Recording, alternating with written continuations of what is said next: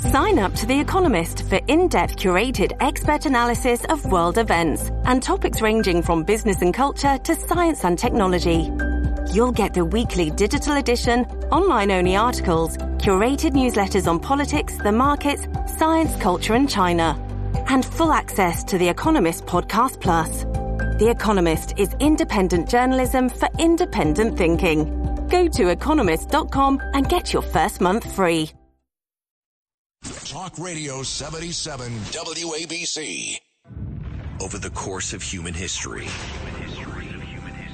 there's been Noah's Ark, savior of mankind. St. Francis of Assisi, foregoing his wealth to be savior of all animals.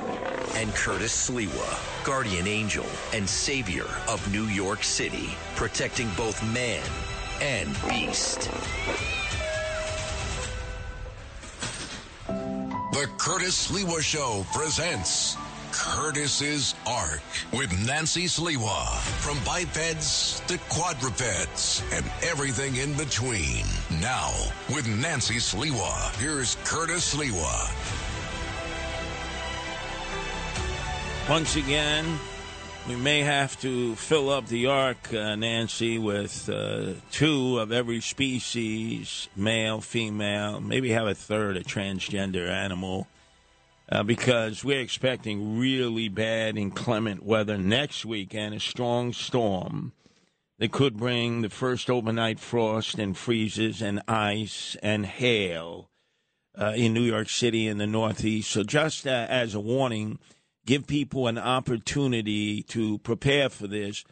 What could they do for the animals who live outside, the feral cats and other animals, to protect them in what could be really bad weather? Well, see. Good evening, everybody. So I guess what I would suggest would be if you have the ability to create any sort of shelter for them.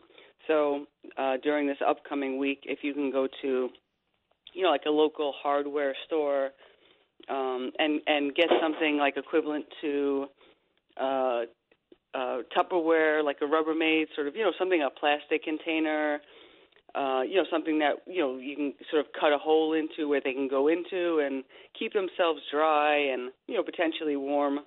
So, I mean, that would be sort of an easy solution. A box, unfortunately, in the rain would get too wet and would be useless. So, something that's a little bit more, sturdy would be helpful for them. Absolutely. And do it now because there are going to be other times throughout the coming winter into possibly the early spring where we're going to have that kind of inclement weather. And you can just look online. I mean, there's plenty of directions in terms of how to make a lot of these shelters. And surprisingly, a lot of it is very easy, and maybe people have these things at their house and they don't even realize it, so they could make it right now.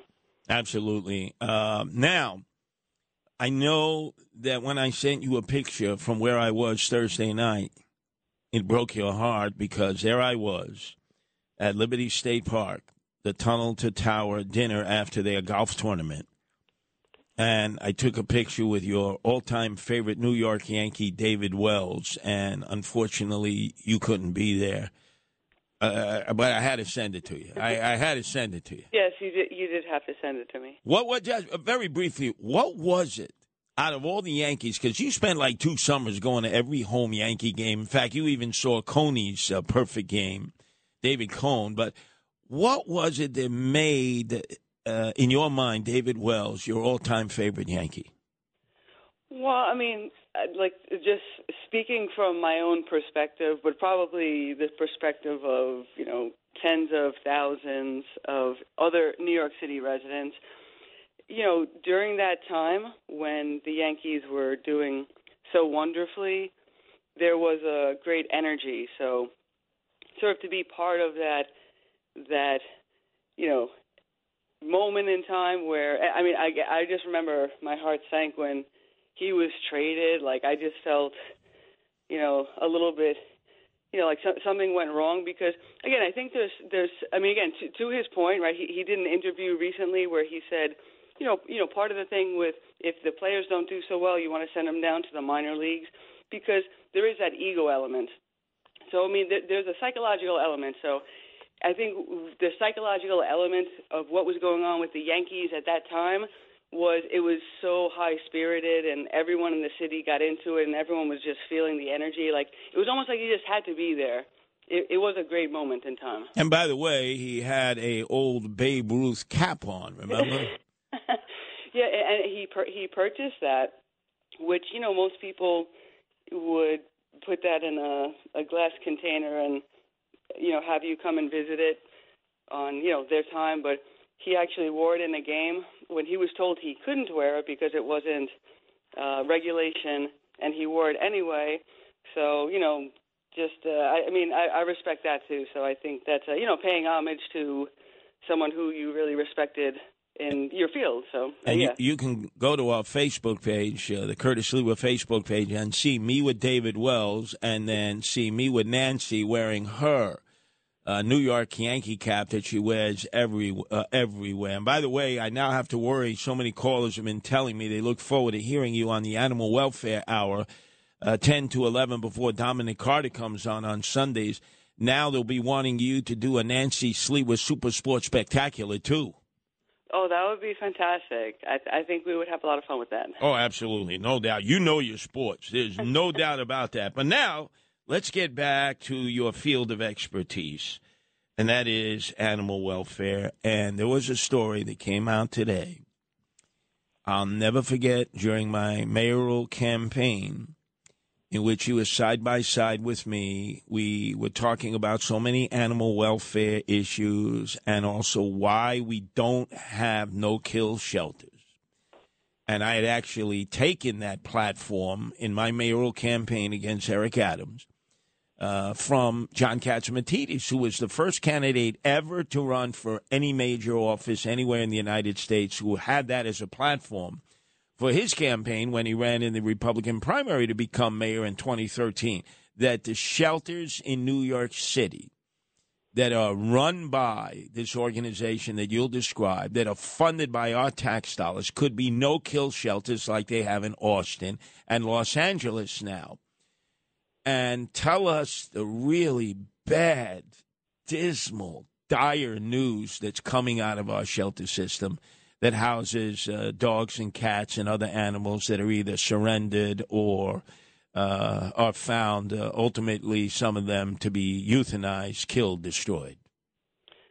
Okay, so, we've clearly spoken about the dire situations in the shelter system, throughout all of the shows, but this particular lawsuit, now, what's interesting to note is that this was brought by an organization, Home Stretch Dog Haven.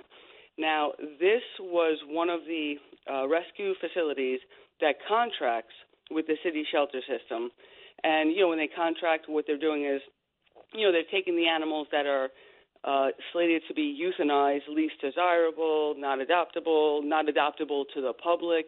They're really hard to adopt out ones, usually with high medical costs associated with them. But, by having that sort of level of intimate relation, you know what's going on. So because they were critical, as have been not only other rescue organizations, but individuals who've been appointed to, any degree of oversight of the animal care and control, the minute that you're critical, they cut your contract. So this is where the lawsuit began, where, this organization, the contract was cut. But what they were doing was they were critical in all of the right ways that you would hope that, any organization is going to be, especially when you're dealing with city funding. So they were specifically talking about dogs that were adoptable, that are, being brought into the shelter system. They are given high degrees of, pharmaceutical drugs. They are put in very squalid living conditions, and then ultimately they're euthanized. So there's this almost like this immediate plan of action where they know these dogs are going to be unadoptable, but yet they still continue on this course of action to, drug them up and and, again, keep them in these really horrid conditions. Now, this is something, this was, again, speaking about dogs. Now, this is something I can speak about in terms of with the cats that I've rescued. Every cat that I've rescued, it's unbelievable the amount of pharmaceuticals that are given to these animals, upon intake, even with the idea that they are not potentially going to be adopted out. So again, going into the specific numbers, there's like $24 million a year is given to animal care and control to monitor and oversee the shelter system. Well, half of that goes to salaries. So, and then the offices where animal care and control, Risa Weinstock, who actually is the head of that, is in Park Avenue, which is obviously a very desirable location, but the 3 locations where you can publicly adopt the animals are in the most horrific areas you can imagine in each borough, like not accessible at all to the public, where none of these animals are going to be seen. So this lawsuit, and this lawsuit was even citing things that was cited by Thomas DiNapoli in City, when he had done a report years ago. So it wasn't even that they were saying their own information. They were giving information that was done by our own state comptroller regarding animal care and control. So, again, this is a very solid case, but this has been, unfortunately, again and again. Now, whether or not it will lead to any change, we'll see, but clearly a very valid case. Well, during the campaign when I was running against Eric Adams, we made this a major platform. And Animal Care and Control, this quasi-nonprofit city agency that sits on millions of dollars, was calling me a liar, saying I was making this up, that they really weren't euthanizing that many animals, dogs and cats. They said it's minimal and only if they're so sick. There's no other way to spare them of suffering. They made me out to be like, oh, you want to grandstand on this. And now here's an organization that worked directly with them, had a great relationship with them. And the first time they criticized them, they were cut off. Cut off. Yeah, obviously, unfortunately, this happened with us previously as well when we were critical because we were trying to rescue a kitten that they decided to put down before we got there. And so that became a problem for us in terms of adopting. So this is a repeat pattern. And again, the point is there's no reason to have to give money to animal care and control. And unfortunately, what's happened is, we've set up this ironclad contract where they're going to be in control of the city shelter system until 2052. Like, that's something that needs to be cut off right now because they've already been shown to be super ineffectual, and how any contract for any job can last that long makes zero sense. And again, all one has to do is visit these 3 animal care and control shelters. One is in Staten Island, even further out than where Frank Morano comes from, the South Shore, Tottenville. It's in a little part. It's almost like a closet as part of a mall out there. I mean, it is so small. Yeah, when I used to see the dogs in the shelters, they were in these very sorry-looking individual stalls side by side. But it's even worse now because they're stacking them on top of each other with half the space. I mean, it's mind-boggling. There, and then in Brooklyn, you have to go to Linden Boulevard, across the street from one of the most dangerous public housing projects, Cypress Hills, in existence. On one side, you have the Boulevard public housing projects. Then you have the pink houses. There's gunfire there all the time, the most dangerous place to be. And who the hell is going to go there to take a look at the dogs and cats before they get euthanized? I mean, and again, the whole process, I mean, you can't get there easily accessible through the train station. Then you have to take a bus. When you even go to the facility itself, there's a gate outside of it. So you have to ring on a doorbell before they, open the gate door up. I mean, how in the world is anyone ever going to see any of these animals possibly to adopt them? It's not. First of all, when you were going there, I told you, you're not going there on your own. I'm going along with you. That's how dangerous this neighborhood is. And then the third location is in East Harlem. Again, another dangerous area of East Harlem. And you're saying to yourself, why aren't you showcasing these animals that are either surrendered in or found or somehow animal care and control come across them?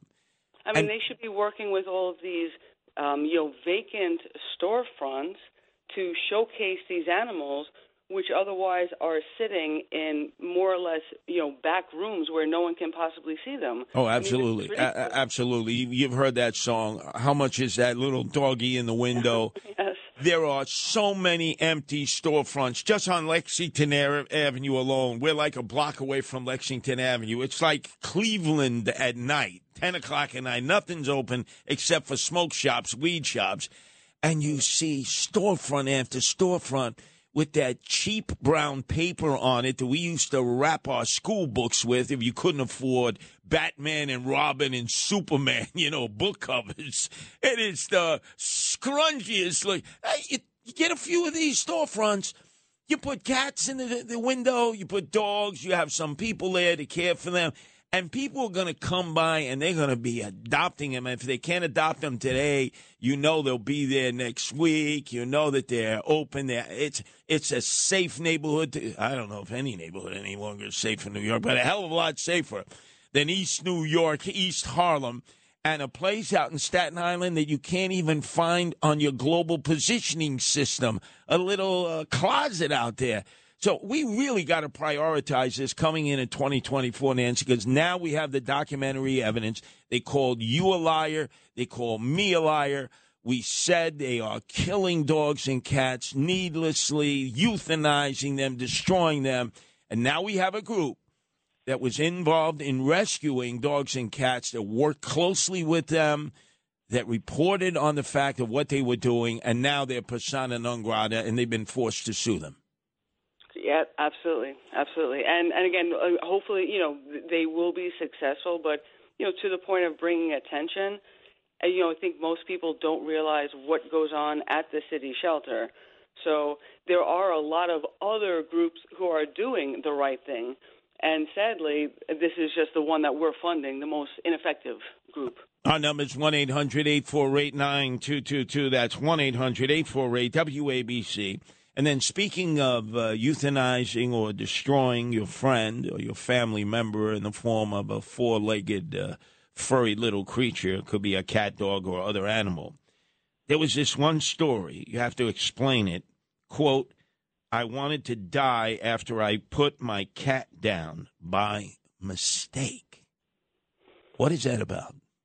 Okay, so, this story relates to a woman who adopted a rescue cat named Rosa, and, apparently this cat had, been at the shelter. It had signs of abuse. It was there for a period of time. So, it took several years for this cat to, become comfortable with the owner. And again, it's so to some of the callers' questions, how long does it take before maybe some of these, personalities come around? In this woman's instance, it was 2 years. But then after 2 years, this cat was, completely friendly, followed her everywhere. Very, very totally different personality. Then in 2018, it was diagnosed with feline immunodeficiency virus. Now, this is something that, I think cat owners are maybe familiar with hearing, but, when you hear that diagnosis, or again, depending upon how many cats that you've had, this has been something that unfortunately in the past was something that was viewed as like a death sentence for cats once they were diagnosed with it. So when her cat was diagnosed with it, her vet had actually suggested to her at the time that it would make sense to euthanize the cat, but she said, oh, well, no, I'm going to, keep taking care of the cat. And then a few months later, the cat had surgery, and it needs to have steroids, after the surgery, but that wouldn't be able to work because it was diagnosed with this. So, then she decided at that point to euthanize the cat. So unfortunately, after all of this, what she found out was that the initial diagnosis was speculative. And maybe the cat didn't have this, FIV in the first place. And then as a result of that, what she did was, she, started an entire crusade. Like, she almost took her life, like to your point, the name of the story, because she was so upset that she had gone so over the top to rescue this cat, and then she felt that she had betrayed this cat because she wasn't savvy enough to have figured out this sort of medical nuance that, you should have any pet, tested multiple times, even if they're given sort of one testing. And this is something that happens, unfortunately for a lot of people. Like you go to the vet and you do get the initial testing for your pet, but there are diagnoses where you do need to have a follow-up. And some people just get that initially and they kind of, run with it. And unfortunately, this is also, the combination of having, sort of not knowing that this wasn't really an illness that was going to be so hard, but realizing that you need to get secondary testing. So, again, this is what she's made her life mission now. She second mortgaged her house, and now she has a mobile vet clinic where that's what she does. She tests these animals so that they can be sure of what their, status is. Our number is 1-800-848-9222. That's 1-800-848-WABC. Now, I've met many, many people in my lifetime. And I will tell you that many people will stop me and they reach into their wallet and they pull out a picture of a dog or a cat that was like a family member, a friend. And they'll tell me how important that animal was to them and their family and their life. And sometimes the picture's 20 years old and they're still mourning. They're still mourning. You could see they're still in grief. What is it about the loss of a pet, a furry little creature, whether dog or cat or other animal, that seems to resonate even beyond the loss of a good family member? We're not talking about a family member who you say, oh, good that they died. They were the worst. But somebody that you really loved and you respected. Like, for instance, in my case, my mother, my father, I venerated them. I am who I am because of them. I didn't cry when they died. When Hope, the calico cat, who was with me during the campaign, every night when I would come back after campaigning for mayor, sometimes 1, 2 in the morning, and I'd sit in the chair and I'd be fuming. Hope came and stood on my shoulder. All the other cats hid, and you put the pillow over your head. You didn't want to hear it anymore. And when Hope died, the calico cat, she had a stroke right there in front of us, and you try to care her, nurse her, and then we realized we had no choice but to bring her to the vet, and we both saw how the vet was able to euthanize her very slowly as we were holding her and watching her for the last time. I cried for days.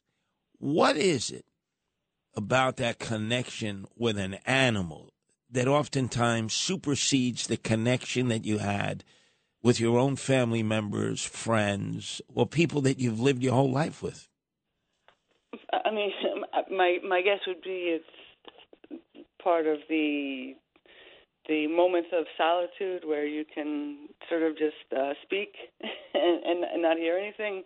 I don't know. I mean, they seem to understand you. They seem to know when you don't feel well, and just they'll be by your side when you just are looking for a little bit of attention. I mean, they're very intuitive. I think that's what it is. It's they don't bother you too much, but they seem to be around when you're looking for someone. Our number is 1-800-848-9222. And on that note, the Wall Street Journal had this huge article this week of how veterinarians are confronting what was a human problem for years. It's part and parcel of Robert F. Kennedy Jr.'s campaign to now run independently for president, anti-vaxxers. What did they mean by all of this? Okay, so the research was being done specifically, following the COVID sort of time period, And I think it was trying to make a little bit of a connection in terms of that. But I think a lot of this is probably just true across the board in terms of anyone who has a pet and maybe is required to vaccinate them. Now, this was, again, in relation to dogs specifically, and it was saying that 40% of dog owners think vaccinations are unsafe, 30% think they're unnecessary, and then 20% think they're ineffective. So, I mean, there's a large portion of people who, don't want to vax them or, have the maybe yearly updates or boosters. So then, the argument is being presented against that. Well, it's when more pets are unvaccinated, it's unsafe for pets and people. But again, this is like the argument of following the money. The idea of how many animals need to be vaccinated for it really to be an issue. You see a lot of animals are being vaccinated and they're still being euthanized. There's not a lot of direct connections between, for example, pets, dogs in the household who potentially have anything that can be contracted to, their human counterparts. So again, these things there's no question it's overdone. I mean, in my opinion, it's absolutely overdone. It's ridiculous. And especially when you're having a pet who's indoors, the idea that you're sort of yearly renewing some of these things makes no sense to me. But just to give you some of like the craziness of what this is. So rabies vaccination, that's pretty much the most standard, typical that any pet owner has to get for dogs or cats. And almost every single state requires that you have a rabies vaccination. But now only 8 states require rabies vaccinations for animals who are coming from out of the country. So that, sounds to me like it's not very logical. If you're trying to really focus on what's going on, like how can you have such a disparate treatment? So, again, I think a lot of these vaccination mandates remain in place because, unfortunately, there's a lot of contracts that are in place where these pharmaceutical companies make money by doing something unnecessary. So, I mean, this needs to be really re-examined 100%. But I've told this story before. I used to hang out in the back of Canarsie Cemetery, a block from where I lived on 89th and J. It was the only secular cemetery in New York City, owned by the city. And the bats would hang from the trees because they'd sleep by day and they were nocturnal. So I'd hang upside down and be looking at the bats. And one time, I guess, a bat felt that I had woken them up out of their sleep and bit me right in my stomach. And so when they rushed me to Brookdale, boy, was that a mistake. The doctor goes to my uncle, has he been vaccinated for rabies? And my uncle Vincenz, who were like half-stung gods, said, I don't know. Said, well, we better give him the rabies shots. There were like 12 of these monster shots, like with horse needles, right in my stomach. Yeah. Because my uncle, remember, they didn't have cell phones back then, no way to contact, my mother who would have known if I had been vaccinated, given the rabies vaccination. And I will never forget getting those horse needles. Uncle Vincenz, I don't know, Anyway, our number's 1-800-848-9222.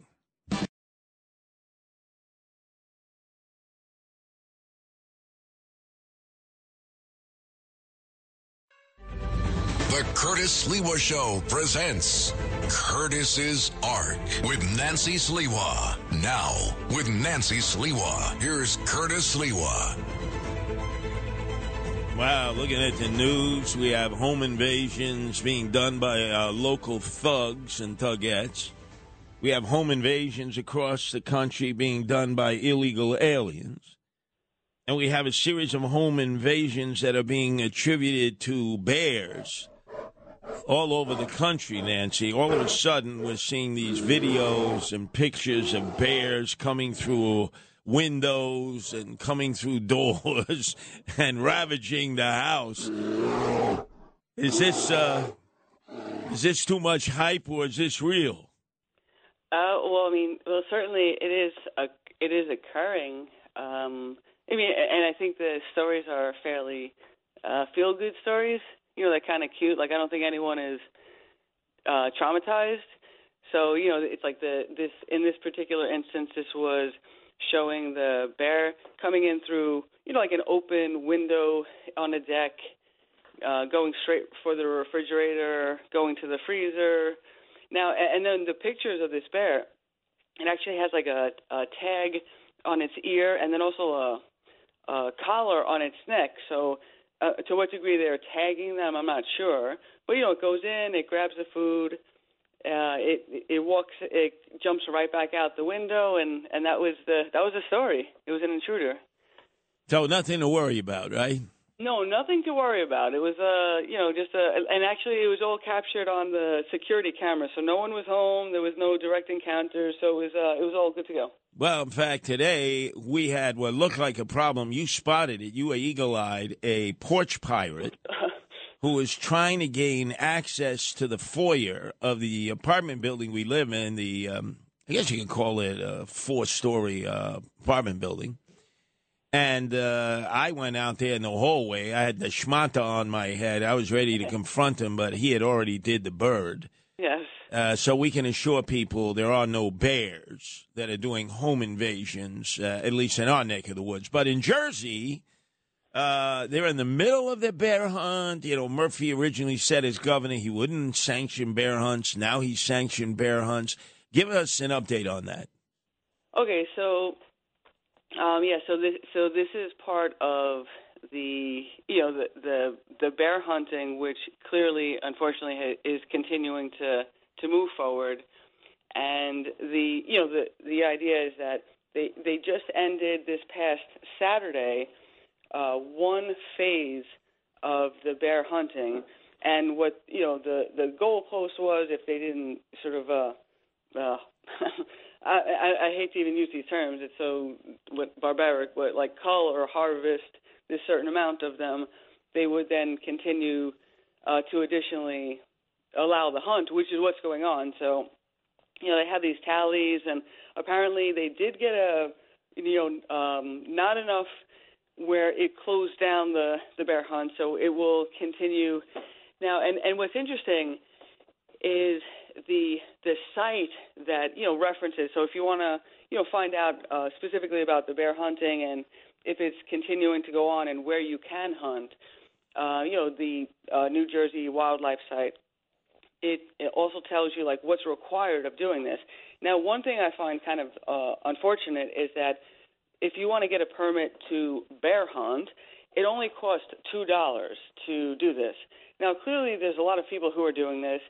The fact that they're not monetizing on this more to then maybe use the money to, put toward any sort of conservancy effort, because the whole thing on this page of the New Jersey site is that the reason we have to do this is because we don't have any alternative means and we're not keeping the population in check, so you have to go out there and hunt them. Well, they wouldn't have to if they actually had this, but they also, go to this like little warning section. Why does it make sense to do this? And they cite all of these bear encounters with humans, and also the fact that bears are now doing home invasions. So as though that's justification right now. Well, the bears like the idea of conservancy as opposed to being executed. Anyway, let's go to the phones. A full board, as there always are, of people inquiring on animal welfare issues. Let's go to Pat in Connecticut. Your turn to be heard here at WABC, Pat. Hey, Curtis. It's been a week since I last talked to you guys. Hi, Nancy. Hey, two things. Did you do your homework on the whales? And also, we got a dog from Jersey. Her name was Lucy, and today is her 3 years anniversary. And we cry every night. We had a pillow made of her, and our friend actually got a picture for us in a frame on the wall. We cry every day. She was our girl. She waited for me when I came home from work. So I know what you're talking about, Curtis. So Pat. You probably don't cry for friends or relatives or family members who've died already that long. Why No. For your pet, your friend, your furry little family member? She just brought us a bundle of joy. And, we drove to New Jersey where Mama Luke lives. And it was just one of those things, it was love at first sight. And she was so little and she was caring. She was a Lassapoo. and I'm sure Nancy knows what they are, but they're so cute. And well, let me Pat, let me give you an update on the windmills offshore, especially Jersey, 6 miles off, 13 miles off, where half in the bag, Governor Murphy will not at all put a stop order on their construction. They're all the size of the Chrysler building. That's how big they are. Nancy, as you know, I was in Franklin Lakes for a GOP meeting.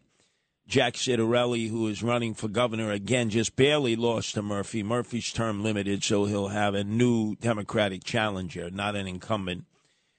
And he categorically said, when I'm elected governor, there will be no windmills. Absolutely not. We're going to care for the whales and the dolphins and the birds that are being slaughtered as a result of these windmills. And I said to myself, imagine Greenpeace supports now the slaughter of the whales and the dolphins and the birds due to all these windmills out in the ocean.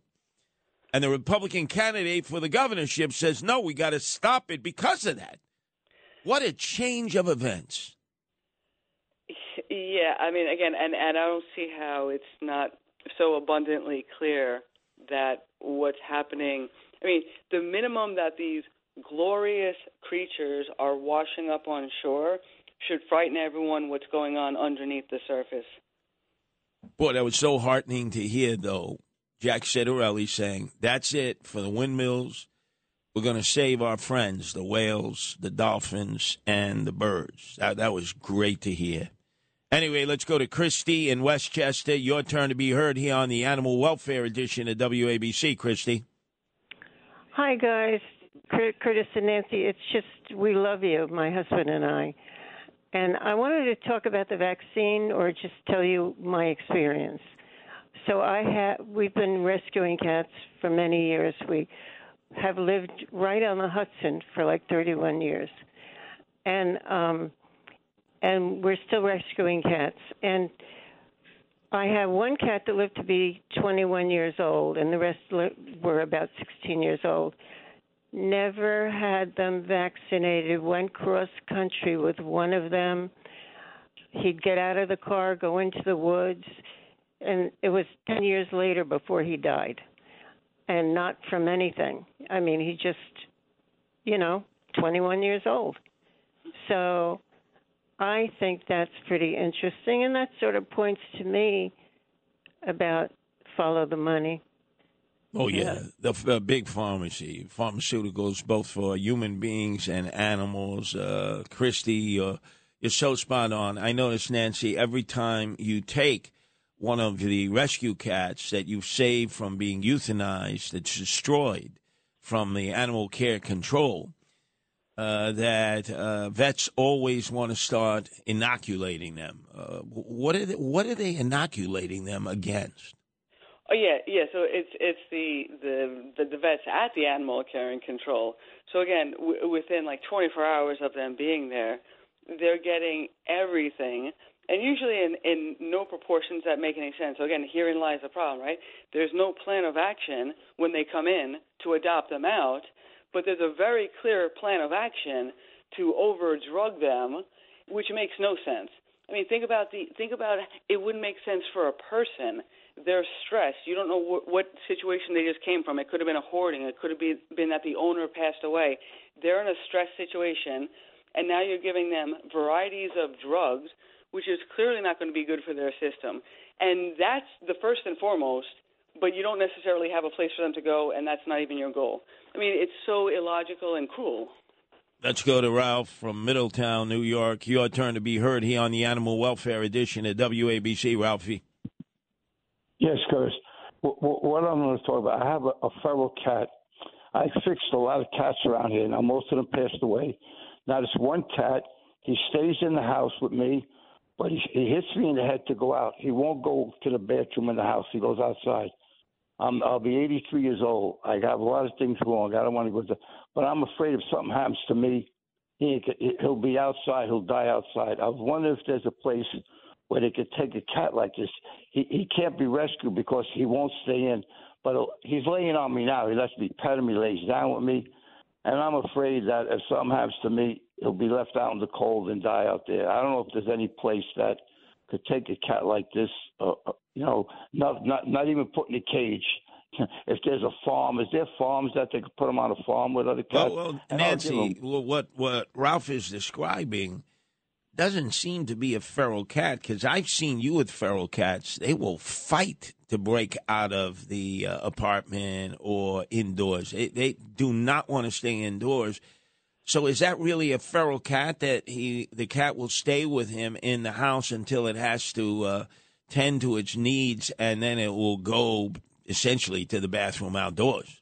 Yeah, I mean, again, right, the term feral, it's kind of an odd term, but yeah, it's to say wild or however you want to say that, but it's really just saying, I mean, first of all, there's a lot of cats, they don't want to be contained to begin with. So the idea that, the idea that this cat is comfortable outdoors, but if the practical issue right now is that, it's that, it will constantly want to be outdoors, if there's a way to do something, so for instance, depending upon maybe where the location of if there's a litter box indoors but the cat won't go outdoors, like if there's a way to create something very, very close to the front door where it starts to slowly think it's like that, like where it makes that connection, or maybe someone can help you make a little kitty doorway where, it can walk in and out. So, because that seems like the immediate issue, and I think the cat would probably be happiest being with you right now anyway. And so that would be, it's better to keep the cat with you and just sort of resolve that issue. I think it's resolvable. Let's go to Nick in Canada. Your turn to be heard here at WABC. Where in Canada are you calling from, Nick? Curtis, I'm calling from a little town called Timmins. It's a gold mining town. And they do a lot of mining up. I was born up here. And you guys were talking about the bears there a little while ago. I got lots of bears that live right around us. And when I walk my two dogs through the bush, they sniff them out, but I don't let them chase them, and we actually get to see them. And to be honest with you, I really like them. They're more afraid of a person than you think. They want to run away, especially if you got a dog. So I keep mine on the leash when I know where the bears are. So when we walk through that little area where they hang out, there's a couple of bears. There's a young one, and he's really nice. Like he comes up to people who are complaining to me because he comes out of the bush and he runs up to you if you're on a bicycle. He's looking for something to eat. One of the guys that I know that walks on the trail, he's an old geologist, and he says, I think that bear was put loose from its mom a little too early, and it's in an area where it's not really good feed for them, like for blueberries and raspberries and stuff like that. But bears are afraid of people. Black bears, grizzlies will eat you. Like that's just their nature. That's the nature they have. But black bears will run away from a person. They'll usually stand in their hind quarters and snort or give you a little huff. If they do like a fake charge, they'll just run at you real quick and then stop, and they'll stare at you. And then they're not wanting to harm you, and then they run away. That's now, Nick, you say you live in a gold town in Canada. Which province? Ontario. So are you way up near the I guess you call it the Hudson barrier? Hudson Bay. Well, we're in a little town called Timmins, and if you wanted to get to Hudson's Bay, when I used to do a mining magazine, I published a mining magazine for 12 years, and I went up to a mine called Detour Lake, and that we had to go on a bus on a winter road, and it took us about 2 hours to get there. And when we got there, it's in the middle of nowhere. It's called Detour Lake, and when we were about to leave, it was getting evening, and the guys were saying, if you stay overnight, we can show you the lights of Moosonee, which is on the shores of James Bay, which is connected to Hudson's Bay. And that was about 80 miles away as the crow flies from where I was at that gold mine. I was doing a story on it. But now Nick, how are you listening to us? Is it a terrestrial radio? Is it an app? Is it a stream on your computer? Well, right now I've got you on my computer, but a lot of the times I jump in bed, and especially in the winter, I can get you guys really easy on my. I've got a great big old Sony a ghetto blaster, and it's got a good reception. It picks up pretty good in the winter. In the summer, it sucks. There's not much. Right, but that just shows you the power of this radio station. You're in northern Ontario, and you can pick up the signal at night when it gets colder on what many of us have. That's what I had for a long time, the Sony former boombox. Yeah, that's a boombox. Yeah. And yet the incredible thing is we could be riding up and down the avenue that's right next to us, 3rd Avenue, and the signal comes in distorted because of all the buildings, and yet you can hear us way up in northern Ontario. Oh, yeah. That Clear as a bell. I love Friday nights and Saturday nights, Curtis, because I say, tonight's a Curtis night. Yeah, till the break of dawn. Till the break of dawn. I'll keep you up there. You know, you have snowstorms up there in Hudson Bay. Nancy, you know how far north that is? I mean, next step is the North Pole. It sounds fairly far north. That's a little gold town. He described it so magnificently. And imagine, he's sitting there in his bed. He's got an old-fashioned Sony radio. My father had, and he gave it to me. And he can hear us crystal clear at night once it gets colder. That is absolutely amazing. It skips all the way up there. Yeah, and again, like to what he was saying about, being friendly with the local bears in the community. I mean, I think that's part of the thing that needs to really be discussed. It's like this narrative. I mean, we're supposed to be living, peacefully amongst all of these creatures, and yet all of these organizations that are supposed to be looking out for them, like, for instance, all of these wildlife organizations are saying every time you see them, it's a problem, be scared, call 311. Like, it's not a problem. We're just running into them because, the population isn't being controlled. They're not doing anything, and we see them. So these are more or less friendly encounters. So, like what he's seeing with the bears, I deal with cats when people are like, oh, why are you feeding them? It's like, they're here. Like, I didn't bring them here. They exist. If the population isn't controlled, and you're being, caring for a living creature, it's like we should be promoting that narrative, not let's hunt them. That's the bad narrative. We want to say let's help them. That's a good one. Well, there are 3. You mentioned 2 animal sources that are in there. Make that 3. If people see you feed bears, they go nuts. Yeah. If they see you feeding feral cats, they go nuts. Yeah. And if they see you feeding pigeons, which some people refer to as rats with wings, they go nuts. Yeah.